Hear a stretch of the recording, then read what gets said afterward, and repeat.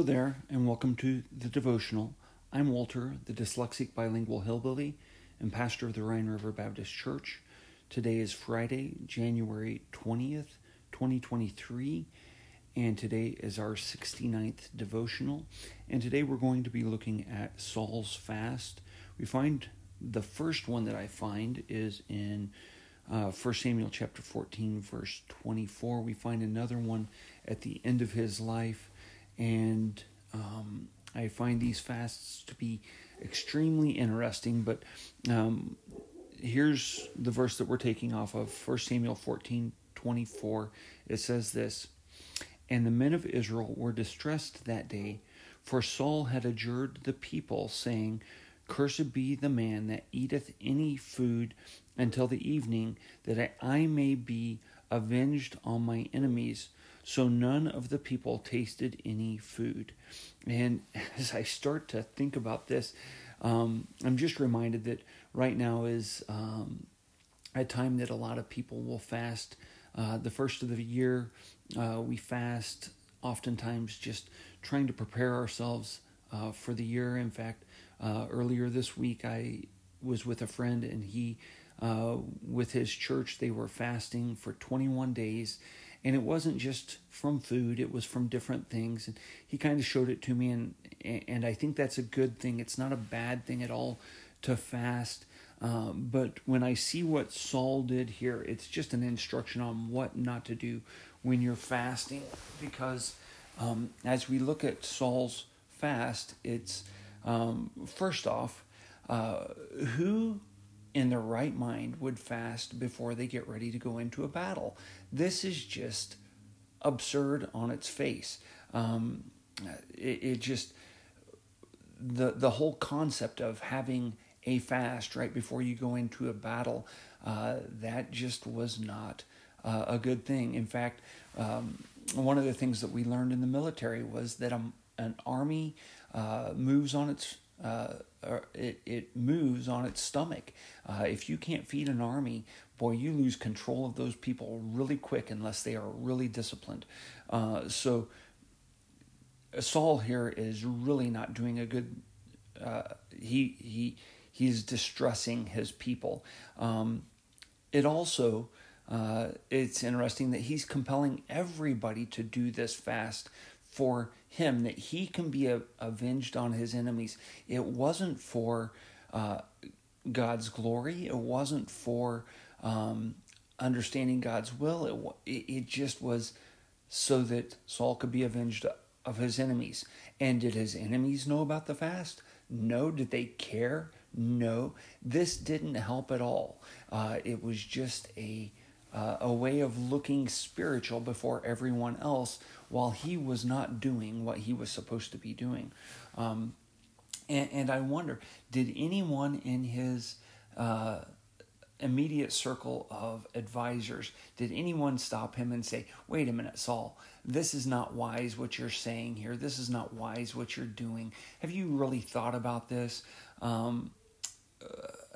Was Saul already such a tyrant at this point that people were afraid to confront him? That's a dangerous place to be.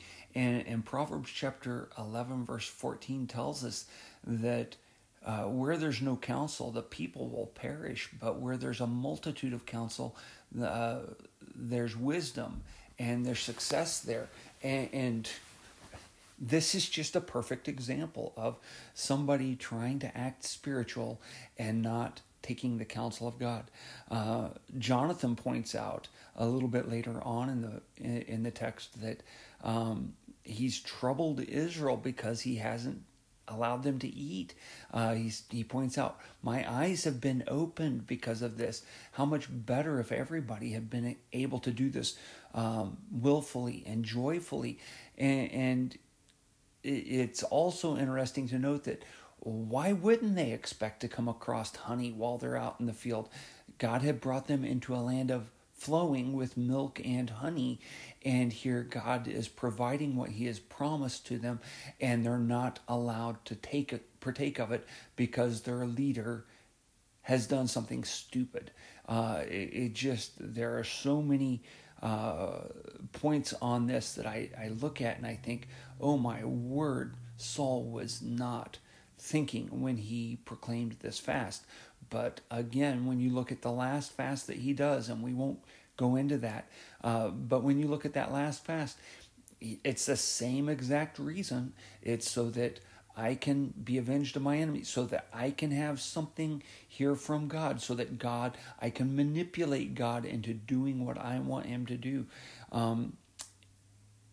In the end, it almost cost Saul Jonathan.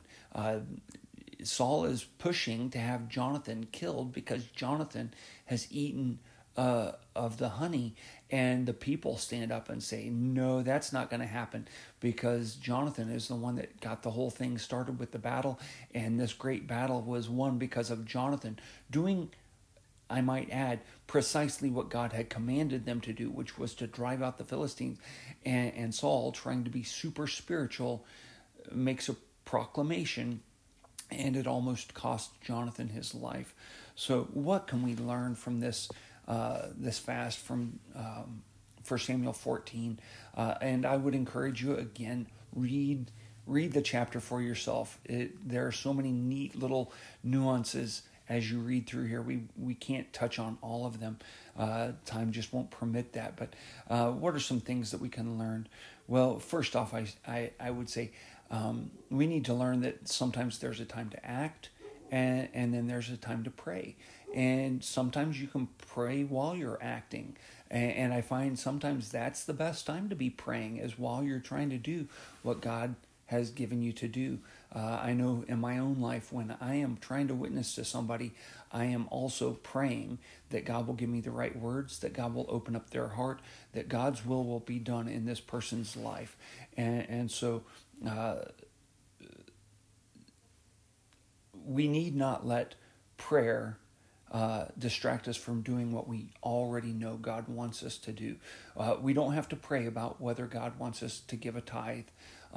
That's just a given. We don't need to pray about whether we need to be faithful in the house of God. That's a given. We don't need to pray about should we have devotions with our family? Should we talk about the Bible amongst ourselves? That's a given. Should we pray about, am I going to read my Bible today? That's a given. There are so many things that God has already laid out that we don't even need to pray about.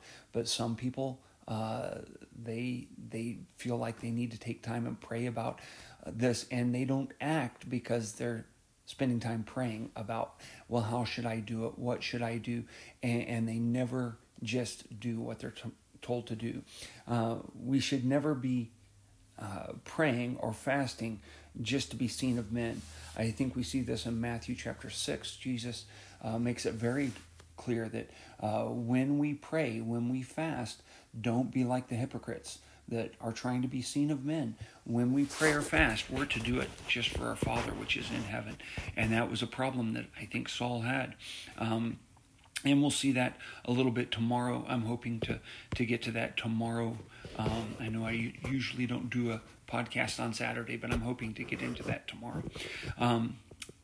Another thing that we can learn is praying and fasting is not a way to manipulate God into doing what we want.